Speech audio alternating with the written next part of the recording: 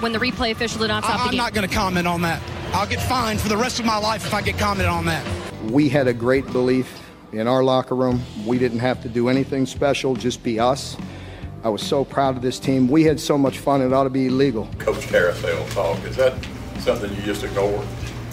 Yeah, you ignore it because one week you're getting fired and the next week you're going to take another job, and I'm worried about the darn SEC West Championship. And so, yes, to answer your question.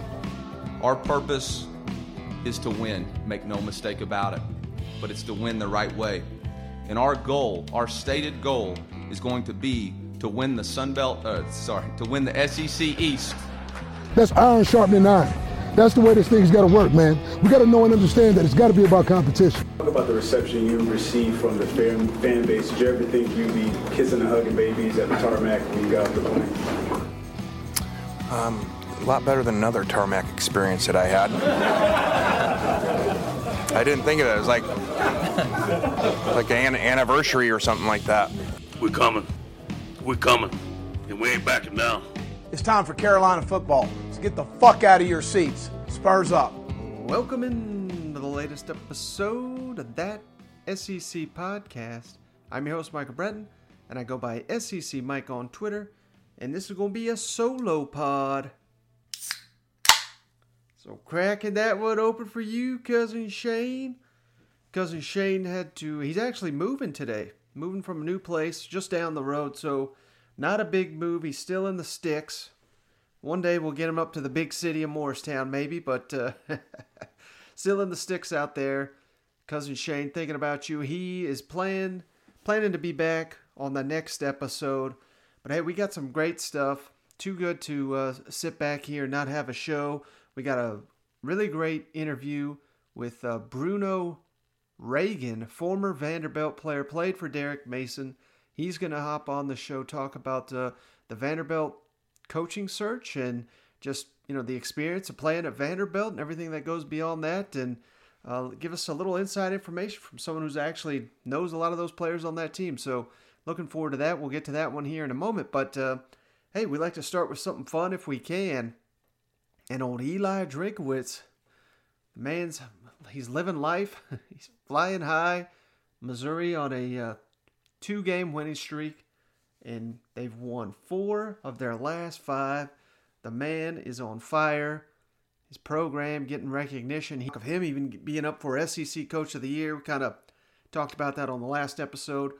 Missouri versus Arkansas. We're going to break that game down more on the next episode. Waiting for Coach Drinkwitz to actually meet with the media, but he did do a little media talk in here. He was on SEC Network, SEC This Morning. I just thought this was too great. I mean, they're using it whatever they can for motivation. They spelled his damn name wrong on the show. I thought this was one of the best clips of the day here. So let's kick it over to Eli Drinkwitz. We've talked about this a lot on the show, Coach. You came in this league. We probably knew the least about you in terms of your personality, but you've quickly become one of our favorites here. And I know a lot of people, you mentioned it last week in your post-game press conference, a lot of people were doubting what you'd be able to do this season. Mm-hmm. 4 wins. Anybody that you want to call out? I know you took screenshots of people saying you were going to have only 1 or 2 wins this year. Anybody you want to call out directly? Nah, I mean, only y'all's graphics guy who misspelled my name this morning and said it was Elijah Drinkwitz. I mean, we still don't even know enough about us to spell our names right. So, here at Mizzou football, we're just trying to do enough for people to spell our names right and give us credit for what we're doing. We're 4 games. We got 4. We got 3 more to go. Got a really tough Arkansas Razorback team. Can't say enough about what Coach Pittman and his crew's doing. So, you're only as good as your next performance. So we're focused on what we got to do next, and hopefully we can win enough games we can spell people's names right. Coach, you should be thanking me right now. I'm the one who did it. I put the graphic up there. Actually, I didn't, but thank us, because that's one more chip on the shoulder you can have for anybody that doubted you, right? I figured you'd be thankful this morning. It doesn't do any good for me. I need y'all to misspell Nick Bolton's name. Maybe he can have about 35 tackles instead of just 12 each game. So if y'all could really just piss him off, that'd be great for me. So if this is an Eli Drinkwitz podcast, it's also a Nick Bolton podcast. SEC Network were to spell his name wrong. there'd be hell to pay on Saturday. So I just thought that was great. Something we had to open with on the show here. Like I said, we'll get more into Missouri, Arkansas. We'll break that game down on the next episode. Other quick hitters here real quick before we get to some Vanderbilt talk. But, man, Kentucky defensive back Kelvin Joseph announced on Monday opting out. They've only got one game left, South Carolina game. Did not want to play in it. These opt-outs are starting to pile up. We're starting to wonder what in the hell's going on in Lexington. And this is a guy that apparently he came up to Mark Stoops and said, hey, I don't want to play in the final game. And Stoops said, well, that's not the way we do it here. If you're all in or you're all out. So made the decision to opt out, and he's going to the NFL. He leads the SEC currently with 4 interceptions. And this is just kind of where we're at, I guess, in college football, where, it's not an opt-out for COVID. It's an opt-out for protecting your draft status. So, in some sense that I get it, but he didn't even play a full season here at Kentucky. He redshirted last year. This was the guy that they gave him a starting spot the first day of spring camp. They knew this guy was going to be their lockdown corner. He had his issues at LSU. He's a Baton Rouge native, so, he's a good player. I'm not trying to totally shit on him here, but I don't know, man. I don't know about these decisions. We'll see if the NFL cares about this or not. Certainly, it's not going to kill his stock or anything, but, final game, you don't want to. If you're Kentucky, you don't want to end the season on a 3-game losing streak, right? You want to go out there and play. I think Mark Stoops made the right decision saying you can't just sit out. And, for being honest, that last game against Florida, he was the one that got toasted by Florida tight end Kyle Pitts. And the sad reality is, hell, Joseph probably would have helped his stock not playing in that game. Maybe that's why he figured out, if I'm going to get toasted, I might as well sit out the rest of the season. So, I don't know. That's an interesting one there. Interesting decision there from Kelvin Joseph. And then how about this? I don't want to save this one for Cousin Shane. I know he's going to want to get a little angry on it. He's mad at he's always mad at Garantano. Now he's starting to get mad at Pruitt, and this is not going to help because Tennessee lost a commit just before we hopped on here. Number 1 inside linebacker in the nation, 5-star recruit Terrence Lewis. Second decommit of a top 100 prospect in the last week for Jeremy Pruitt's program. So clearly things are teetering there for Coach Pruitt. We got Muschamp gone. We got Derek Mason gone. Hottest seat in the SEC may belong to Jeremy Pruitt at this point, and losing recruits certainly not going to help that narrative. So we'll talk more with Cousin Shane on the next episode about that. But hey, let's talk some Vandy coaching search here. Take it down. All right, unfortunately, don't have audio. Vanderbilt AD Candace Story-Lee, she met with the media here, and I was not on this call, and I don't have the audio, otherwise I'd share some of the clips here. But, some telling stuff here, because the way she tells it, and she's in charge of finding the next Vanderbilt coach, they're going to prioritize winning, and that's not something that, Vanderbilt can honestly look in the mirror and say that's been the case here always. So that's going to be something. Now, it's one thing to say it. She's got to go out there and prove it. But other notes here, she said the offensive-minded coach is something they're interested in. But she did note that doesn't mean that that's what you got to be if you're not an offensive coach. They want someone on staff that the style of play is going to be very important. That's a direct quote from her. And another thing that I think is kind of helping her case here, she said she reached out to all of Vanderbilt's commits, spoke with the families on Sunday after firing Derek Mason. And, that was kind of part of the reason. They want to make sure they get this recruiting class signed in and they know what they're signing up for. And hopefully they plan on having a coach by then, but they're not going to speed up the process just to do that. But I think that's another strong move. You don't see many ADs making calls. I know Fulmer and his predecessor, John Curry at Tennessee, after they fired Butch, that was something he was doing, but you just don't see a ton of this. So there's a little, that speaks to the commitment a little bit there from Candace Lee and the search there. But interesting comments. We're going to get to it here with Bruno Reagan here in a second. But the guys on the hot board, mostly offensive guys, but we got Clark Lee, the Vandy grad, Notre Dame defensive coordinator, not an offensive-minded guy, although he did play fullback, so it's not like he's all defense all the time. But it certainly sounds like if Lee were going to be the guy, they really need to hire someone or he's got to have a plan at least to hire an offensive coordinator that kind of fits what Vanderbilt wants to do. So interesting thoughts there. But let's go much deeper dive here with our guy here from Vandy Sports, Bruno Reagan, former Vanderbilt Commodore, very gracious with his time here. You can give Bruno a follow at Bruno Reagan. That's BrunoReagan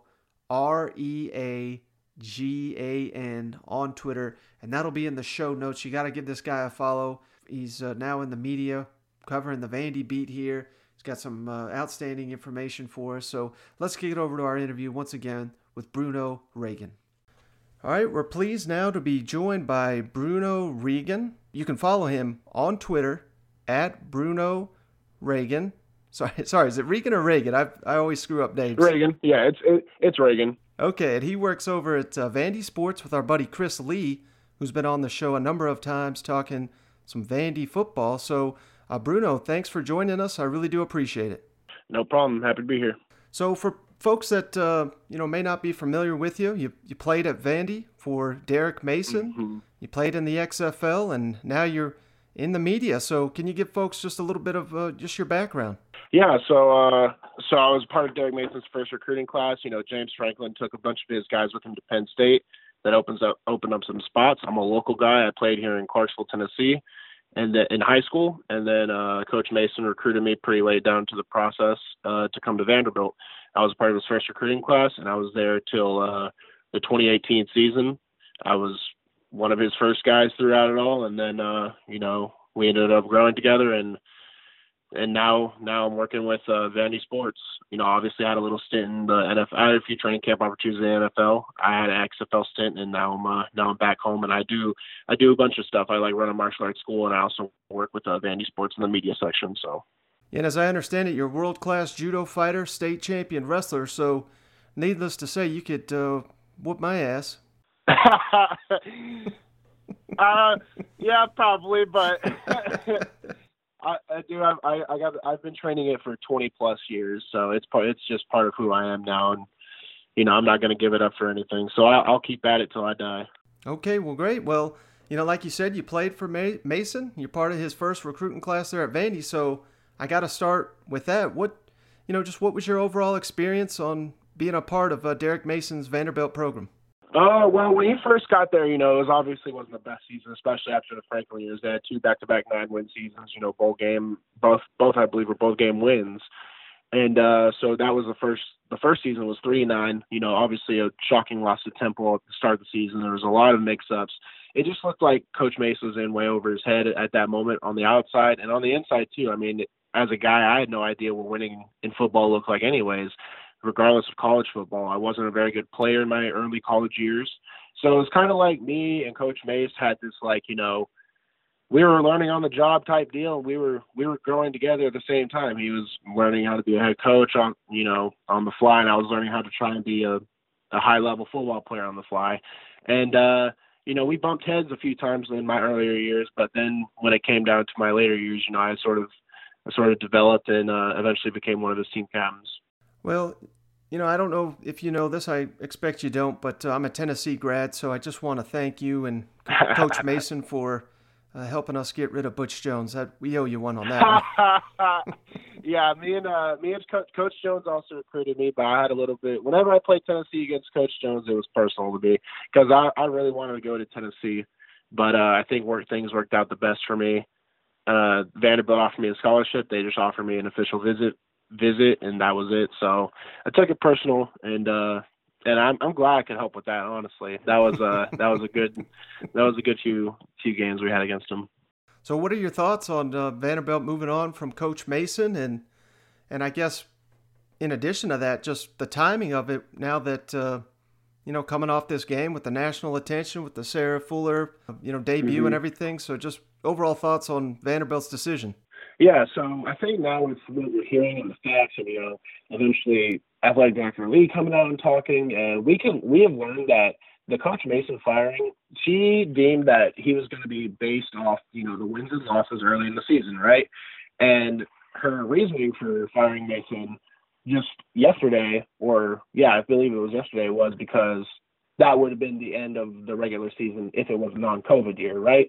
So I think she has, separated that doubt from, this was like related to Sarah Fuller. There's a lot of narratives going on. I think Athletic Director Lee just did what she was, hired to do, evaluate the season, and this is when the season would have ended, and this was their time frame they gave them, and this was their time frame they had in their mind, and they made a decision. I thought it was a good one. I think this decision, even though there's 2 games left, that also sends a message. Vanderbilt is not going to just sit back and, wait till a thing does or let a contract run out, and then, they want wins and they want wins now. And I think that's the message they're trying to send here.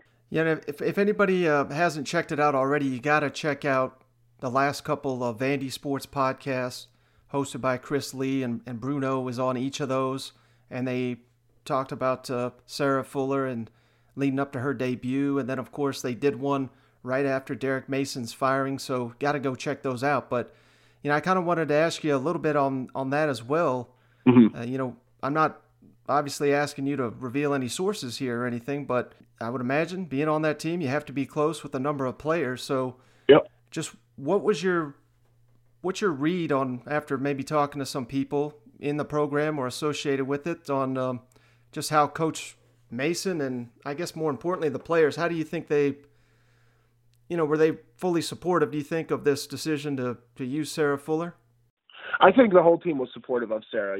Sarah went out there and they welcomed her with open arms, and because she was going to play, so they treated her like a member of the team, and they gave her their full support. Do I think that I think there was a majority of the team, now that I've gotten around, they were indifferent to the whole thing, right? They were trying to put their heads down and win a game and prepare. It was really tough because there was a lot of cameras, lights, all that, a lot of words up. It's hard to close out all the noise. But I think a lot of those guys were totally indifferent, and they were just trying to do what they could do in the week, right? There were a few older guys who were just and I hope people can take it as they're not against Sarah or anything, but just the national media coming on to an 0-8 season, it's just not how these guys want to. And then the national media comes, so it was probably a highly rated television, segment, right? Mm-hmm. It's probably a very watched game, and for them to get trounced 41-0, it's just a lot on a lot of the older guys who, this was supposed to be their senior season. This was, this is their legacy. And I hope people can understand that. It's just tough for the guys in there too. So nobody's against Sarah. It's great for Sarah. She did exactly what her job was. She probably graded 100%. Scored it to the 35. Can't ask for more than that. Didn't go out of bounds. Didn't get returned. So I think it's just tough for those guys in there right now. And then that having such eyes on that program when they got beat down 41-0, it was just tough. Now I know this is fresh because Coach Mason just got let go just a day or so ago, but when we look back on his time there, what do you think his ultimate legacy will be at Vanderbilt? Because I know the results weren't on the field, but by all accounts, just an outstanding guy and just like a first-class individual. Yeah, I guess the first thing people will probably look towards if they want to look at the good of Mason's tenure, it's going to be the 3 wins against Vanderbilt. I think it was 3 wins against Tennessee at Vanderbilt. I think it was like back to the 1920s on the last time that happened. So, that's a legacy deal that they'll talk about for him. We went to 2 bowl games. We didn't win them, but Vanderbilt going to a bowl game is a big deal. I believe we have 7 or 8 total bowl games in our history. I know because I walked by the 6 or 7 bowl game plaques, not wins, like total bowl games, and we added on 2 of those at his time there when I was there. So that was 4 or 5 years in of his tenure. We achieved 2 bowl games, which is a tough thing to do at Vanderbilt. And yeah, I think there was a lot of potential there. He had a lot of NFL guys. He had Kyle Schramer, Justin School, Jared Pinckney, Keyshawn Vaughn. He found some talent and developed it. So that's, I think, the good that people will talk about when they talk about Coach Mason's time at Vanderbilt. So what's more important for Vanderbilt moving forward? Making the perfect coaching hire, which, let's just say they get the absolute perfect fit and everything goes according to plan? Or is it more the school fully committing to the football program and the overall experience for the players? Yeah, it's going to be the school committing to the football program. And I think Athletic Director Lee is saying all the right things right now. I mean, she just had a press conference discussing the coaching change and the search going forward. And I think she's saying all the right things. And she's saying, Kirkland, which is, the administration center of Vanderbilt, and McGugan, which is the athletics administration center, she says they're aligned. I guess time will only tell, but you could get the right guys in there, and it's not going to solve a lot of the problems Vanderbilt has. People will point to things like facilities, the stadium, it's hard to recruit against, but people also point to the fact that the city sells itself, right? So it's a good city, good degree. There's a lot of them in play with the program. I know she mentioned she wants in her hire, she prefers offensive minded and she prefers head coaching experience. Neither of those things are deal breakers, but it does give us a sense of direction where they're going to go. In college football, though, you can have the perfect hire, right? Like I think we saw, whenever Michigan hired Jim Harbaugh, he was the top guy, or when Texas hired Herman, he was the top guy. But sometimes these things just don't pan out. So I'd rather just see the commitment from Kirkland to go to the athletic department into committing to this new coach, and they get the changes they need done to be successful down 10, 20 years down the line. And what's your confidence level in Candace Lee, the AD there, to make the best hire for the football program? Right now, she is talking the talk and she is walking the walk with the decision. Listen, I like Coach Mace, and I know she liked Coach Mace too, right? We both had personal relationships with him. So to make that decision during the season, that gives me an extremely high, near 100% confidence level in her that she's going to do what she thinks is right to win. She's going towards a search. She's using a search committee to help. I know she's going to bring in other resources that Vanderbilt can offer to help. I'm very confident that she's going to make the decision she thinks is right to get this program on a winning track. She mentioned that explicitly. She wants wins. So, and what are some of the achievable goals that you think that, obviously we don't know who the new coach is going to be, but what are some of the goals that you think he can get done year one? Yeah, so I talked about this in a few podcasts. Year one, it needs to be, they need to take an SEC game off the schedule. When I say off, I mean they need to win an SEC game at least once or twice in that season. Pick some wins up. Try and run the table on your out of conference. If you run the table on your out of conference in a normal season, that's already 4 wins, right? Mm-hmm. So if you can pick off 1 or 2 other SEC teams, you're bowling. So if they get 1 or 2, that's how Mason's rise sort of started. We want to see that progress, and they have the perfect. There's not a lot of expectation there. No one's going to come in and expect to win the SEC East. We got a lot of young guys that got a lot of experience this year. So eventually, get that 1 or 2 wins, try and get to a bowl game within 1 to 2 years. And then after that, that's when we can really start building. That's when Ken Seals will, be in his true leadership position as a junior, as a senior. That's when we can start aiming for maybe an 8-9 win season. Who knows, maybe even better. And try to do something at Vanderbilt that hasn't been done and set a standard for the program. Well, I'm glad you mentioned Ken Seals because that was going to be basically my next question. We all know that, just look around college football. The teams with the quarterbacks are the ones that are dominating the sport right now. Mm-hmm. So how much does having Ken Seals, and I would even throw Mike Wright in there because based on just the little we've seen of him, he looks like a quality player too. How much does having, some real talent at the quarterback position make this even potentially more of an attractive job for the candidates that are out there? I mean, it's hugely. I mean, if you said you're a Tennessee guy, you see how you can have some pretty talented rosters, and if quarterback's an issue, the whole thing's an issue, right? Mm-hmm. Quarterback is the most important position by far in football. I know some people like to say, oh, it's center or it's cornerback. No, it's quarterback. Quarterback is your team leader. It's your figurehead. So to have a guy like Ken Seals and even have a guy like Mike Wright on the back end who could get 10, 20, 30 snaps a game in his own right, through his own packages or maybe contribute in other ways. I mean, these are guys who have already taken the leadership role at such a young age.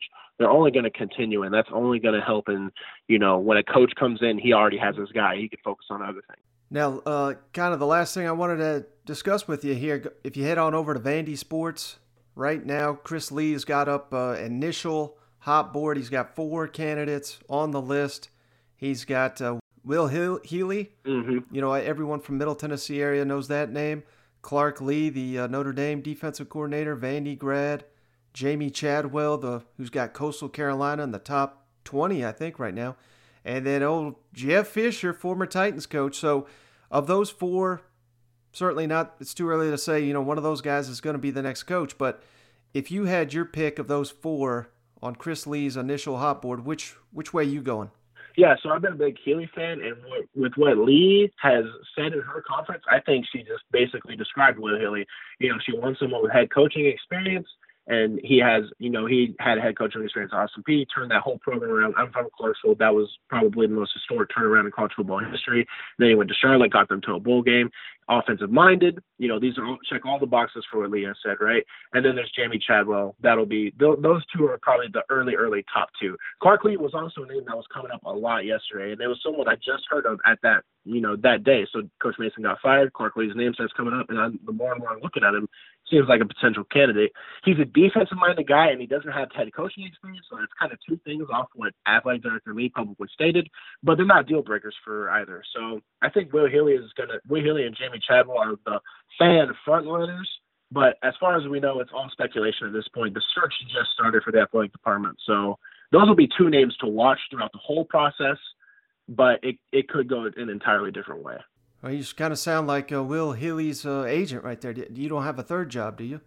You think? I guess, dude, I'm just extremely biased for Will Healy because I grew up in Clarksville my whole life. Both my parents were Austin Peay alums, and it's just like Austin Peay was the worst college football program in the history of college football programs, and he somehow he was a recruiting guy. He somehow got SEC level talent to Austin Peay, and they weren't world beaters yet, but he developed those rosters, and then he got hired to greener pastures, and then the coach after him won championships with those rosters. Mm-hmm. So I just seen what he's done in firsthand, and the search has just started today, so obviously I'm doing more digging into these names. But yeah, I guess I do sound like a Will Healy fan because I am. Well, that's not a bad, that's not a bad coach to be a fan of, because I do know that there was a offensive lineman that Arkansas and LSU were after, and he signed with him this offseason. And I know Tennessee fans were terrified.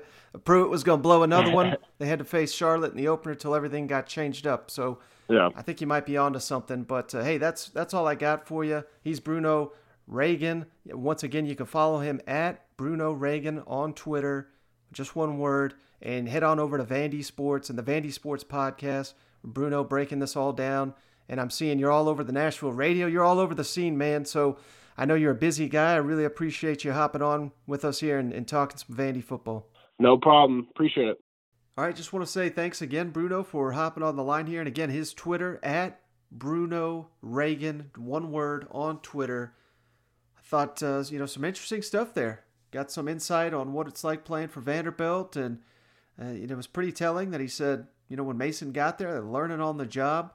I think that was kind of obvious. If you if you can go back this far in your mind, Vanderbilt coming off some of the best times ever in that program history. And then I believe it was Temple, first game of Derek Mason's tenure, they lost. So you kind of saw the writing on the wall.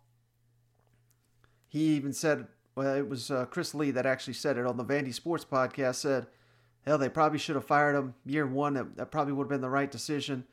They were just destined to get here at this point. So that's an interesting comment. But we hear so much from damn cousin Shane talking bad about Vandy. It's kind of nice to hear from the other side and someone that knows what it's like to beat Tennessee more than lose them. So interesting perspective there from Bruno and the candidates to come. Sounds like he's really high on Will Healy. Got to learn how to say that damn name if he's going to be an SEC coach. But certainly he's a up-and-comer. I don't know if he doesn't get the Vanderbilt job, I could certainly see him getting. He was a candidate there. I don't know how much of a candidate he was, but he was a name being brought up at South Carolina.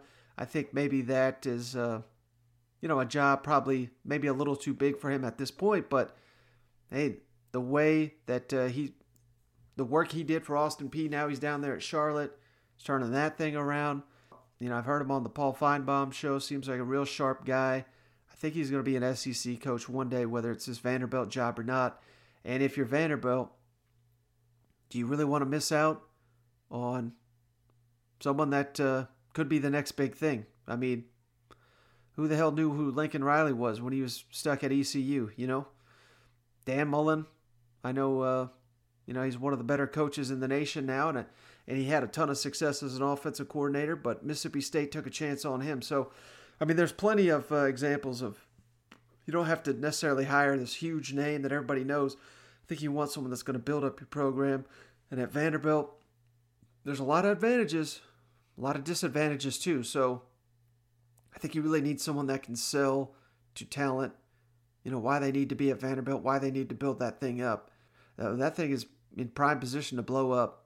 But, it's kind of like Bruno said there. It's got to be more about the school itself making the commitment than anything the head coach is going to do. So, and Candace Lee, again, it's just words. We got to see it play out, but they certainly sound committed to doing that.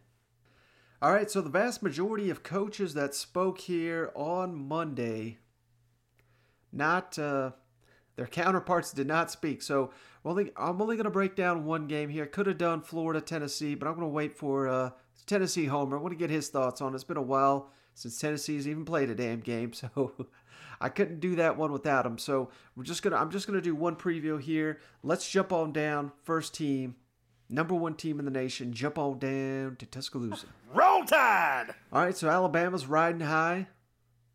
We got an undefeated season so far on the line. We only got 2 matchups remaining. The SEC reworked the schedule to give us Alabama, LSU. This game is very important to the SEC. And hell, you know who else it's important to is Nick Saban and Alabama after they lost to LSU. We're going to get to Coach Saban's comments here in a minute, but yeah, it's funny. They don't get many opportunities for a revenge game. They just got one at Auburn, smoked the Tigers, looking to do the same to the other Tigers for the Bengal Tigers here. And, you can hear it in his comments, man. They felt disrespected last year. Devonta Smith, Heisman hype, maybe best player in the nation. He's also from Louisiana. So a lot of things here, a lot of factors here playing into this matchup. This is the one that I've been circling. Maybe the only chance for an upset of Alabama, LSU, and certainly the way these programs are trending this season. You can blow that out the damn water. I mean, this one could be ugly. And it sounds like Nick Saban is eager to be on the sidelines to watch it. So let's kick it over to Coach Saban, talking about his status for the LSU game after missing a game for the first time in 40-something odd years, and on getting Devonta Smith touches when defenses are keying in on him. And then, most importantly, his comments on revenge games. I want you to listen into that one. I got something for you on the other side. First of all, I'm feeling fine, so you don't need to worry about me. And just to make it clear, I'll be evaluated by the medical staff later in the week, and they'll make a determination as to when I can come back. But I don't anticipate any problems in being able to coach the game this week. Yeah, I know that it seems like Devonta Smith, he's obviously done very well recently, gotten a lot of passes, a lot of catches. How do you guys try to distribute the ball, and how do you have to be creative, I guess, to get him the ball with defenses locking on him? Well, I think that you try to move him around the best you can. I think, it gets really hard to try to, especially in regular down situations. And I think in regular down situations is where Smitty has made a lot of his explosive plays. When I say regular down situations, it's on play action pass, it's on bubbles, it's not really third down situations. Third down situations, you have a little bit better chance, I think, when it's going to be a pass, to try to take somebody out of the game. If that's what the question that you're asking me.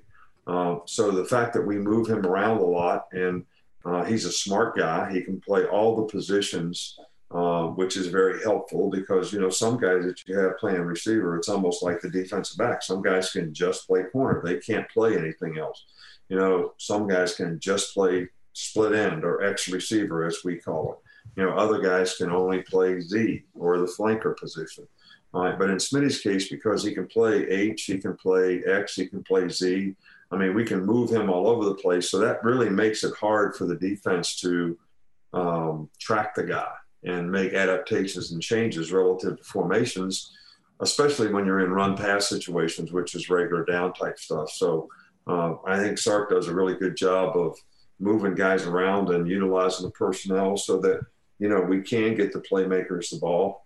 That's always, been something that has been really important to us. Nick, I don't know what the exact numbers are, but you've got a pretty good record when it comes to these revenge games. I wonder, as a coach, in your experience, how powerful of a motivator is revenge when it comes to playing a football game? Well, to be honest with you, I never try to use that as a motivating factor. Every season is different. Every team is different. But do I think it is a motivating factor with individuals and players? I absolutely think it is. I think that, awareness of what happened in last year's game and all that is always something that, players remember, think about how they felt, after the game last year or whatever. And I do think it's a motivating factor. Now, as I said, I usually don't try to use that, because in our case, and I don't want to sound facetious here, but we only have a few of those where we can, sort of look at last year or the year before or whatever and say what happened was an issue or a problem. But I think that, nobody likes to get disrespected. And I think when you lose a game, you feel that way to some degree. And I think it's human nature to try to make it right. So I do think that is a motivating factor for most human beings. All right, so if you heard it there, Nick Saban talking about being disrespected. I wonder what he could be talking about. Change the narrative. You understand that? Yes, sir. We're going to beat their ass in recruiting. We're going to beat their ass every time they see us. Exactly. You understand that? Yes, sir. Wrong side, what? Fuck you. Yeah! All right, so hey, that was a viral moment last year. If you couldn't quite make it out, that was Coach O in the locker room after beating Alabama. Roll Tide, fuck you. You have to know that's what Saban's referring to. So we already knew this was going to be a huge, huge mismatch of a game. We got LSU players opting out. Their best player on the offensive side, Terrence Marshall, opt out. Miles Brennan, unless some miraculous happens, he's not going to play. We got freshman quarterbacks. We can't block anybody. It's just a disaster here for LSU. Let's kick it down to the other side in Baton Rouge. It's my honor to present the national championship trophy to Coach Ed Ogeron and the LSU Tigers. Where Coach O met with the media. And so here at Alabama, we're number one in the nation. We're smoking the hell out of everybody. Remember Shane and I trying to put it in everybody's heads. The mission was revenge, redemption. My God, we only went 11-2 last year. And everyone... They were acting like they went 2-11 in Alabama. If they were that locked in after an 11-2 season, you knew they were going to come into this thing with, just raising hell, and that's what they've done. And on the flip side, we got LSU here, who team leaders are opting out before the biggest damn game of the season. We got injuries. We got the coach, screaming in players' faces. Not that there's anything wrong with that, but we're going to get to his comments here in a minute, but it's Terrence Marshall, opt-out. Isn't this the guy that just stepped up in front of the whole team and pleaded with everyone to stick it out? Now he's gone. He's getting asked about the direction of his program. He's getting asked about, who you're going to play at quarterback when the opponent has got maybe the damn Heisman quarterback at quarterback. So, this is just night and day different from last year, and they're just... I cannot state it enough. Anything outside of, pride for playing in Tiger Stadium, playing against your arch rival, if LSU does not, bring that intensity for this game, they're going to lose by 50 fucking points. It's crazy. So let's kick it over to Coach O, who, he's struggling here. The season's almost over. We've got a couple tough games remaining, but let's kick it over to Coach O. Opts out and transfers and all those things. But first off, did Terrace talk to you about it, about his decision? You kind of alluded to, why maybe the timing was right. Secondly, This season, when it started, we all knew it was going to be different. Did you have to adjust your mindset, as you like to say, set your jaw for a different, scenario with these kids that they may opt out in the midseason? There may still be more to come. You kind of have to understand, I guess, and kind of smile through your teeth for them. Yeah. Well, first of all, Terrence did come talk to me yesterday morning, like a man. And Terrence and I have a great relationship. I played with his uncle Joe Delaney, and he and I talk about Joe all the time. And so, it was a little different between a player and a coach between me and Terrence, almost like family. So he came talk to me like a man. He explained his decision. I respected his decision. And yes, this is a different time. Be able to, like Jamar Chase hopping out, Terrence Marshall, two of the best receivers in the country, Tyler Shelvin. You just got to deal with it. It's something you got to deal with. Next man up.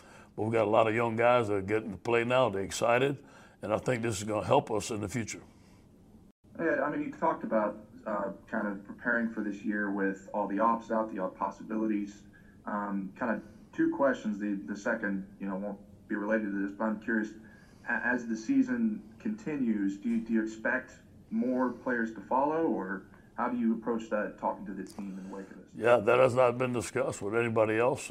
I haven't heard anything. The first time I heard about Terrence opting out was Sunday morning. He had a tremendous game. But, we're going to take it day by day. The players can't opt out. That's the rule. Nobody has talked to me about it. But, again, we'll take it day by day and see.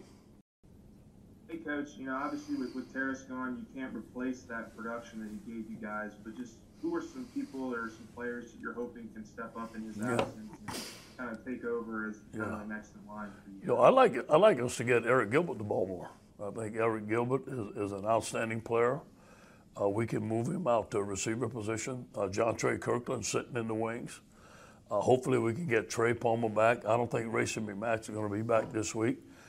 And then we have two great young receivers in Keyshawn Butte and Coy Moore. So we have a lot of guys that are hungry to catch the ball, and I think the next man up is going to prove that they're very good receivers.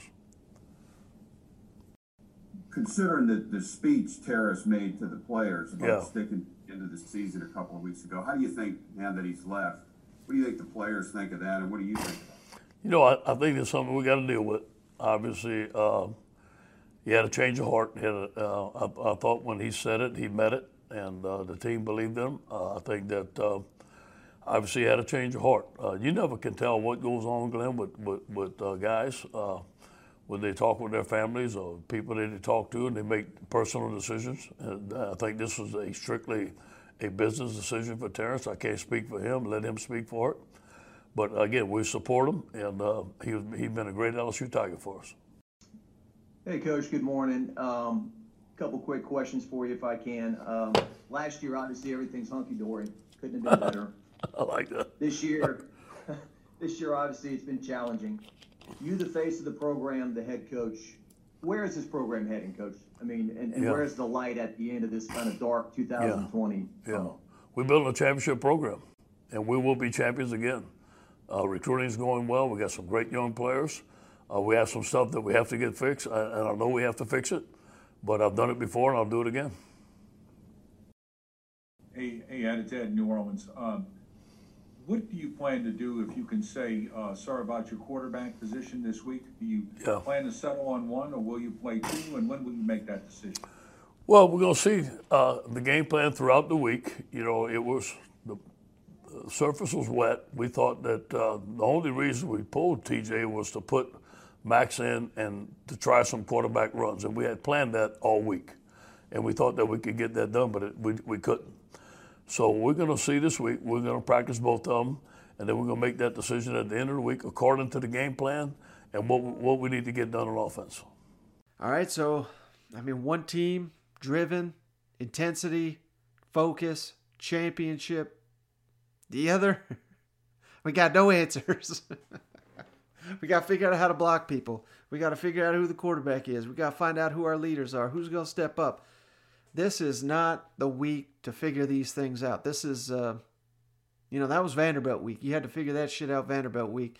This is going to be something completely different, and I'm feeling bad for LSU at this point. If you're out there on your betting, gambling apps, whatever, bet up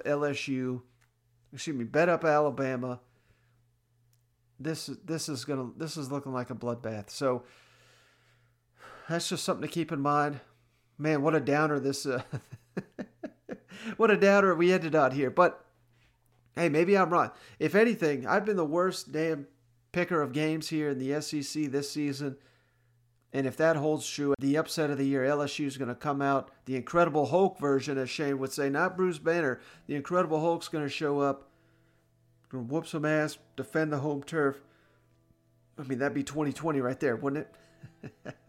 Thanks again to Bruno Reagan for hopping on the show, breaking down some Vandy coaching search and just giving us the lowdown from what's going on there on the West End. So really appreciate that. Cousin Shane expected to be back for the next show, so looking forward to that as well. And if you made it this far, as always, don't forget, leave us a 5-star written review on the Apple Podcasts app, and we're happy to send you a beer koozie of your choice. We've got nearly every team in the SEC represented with those, so that's just our way of giving back to all the listeners out there. But hey, that's going to do it. Thanks for joining me. We'll catch you on the next one.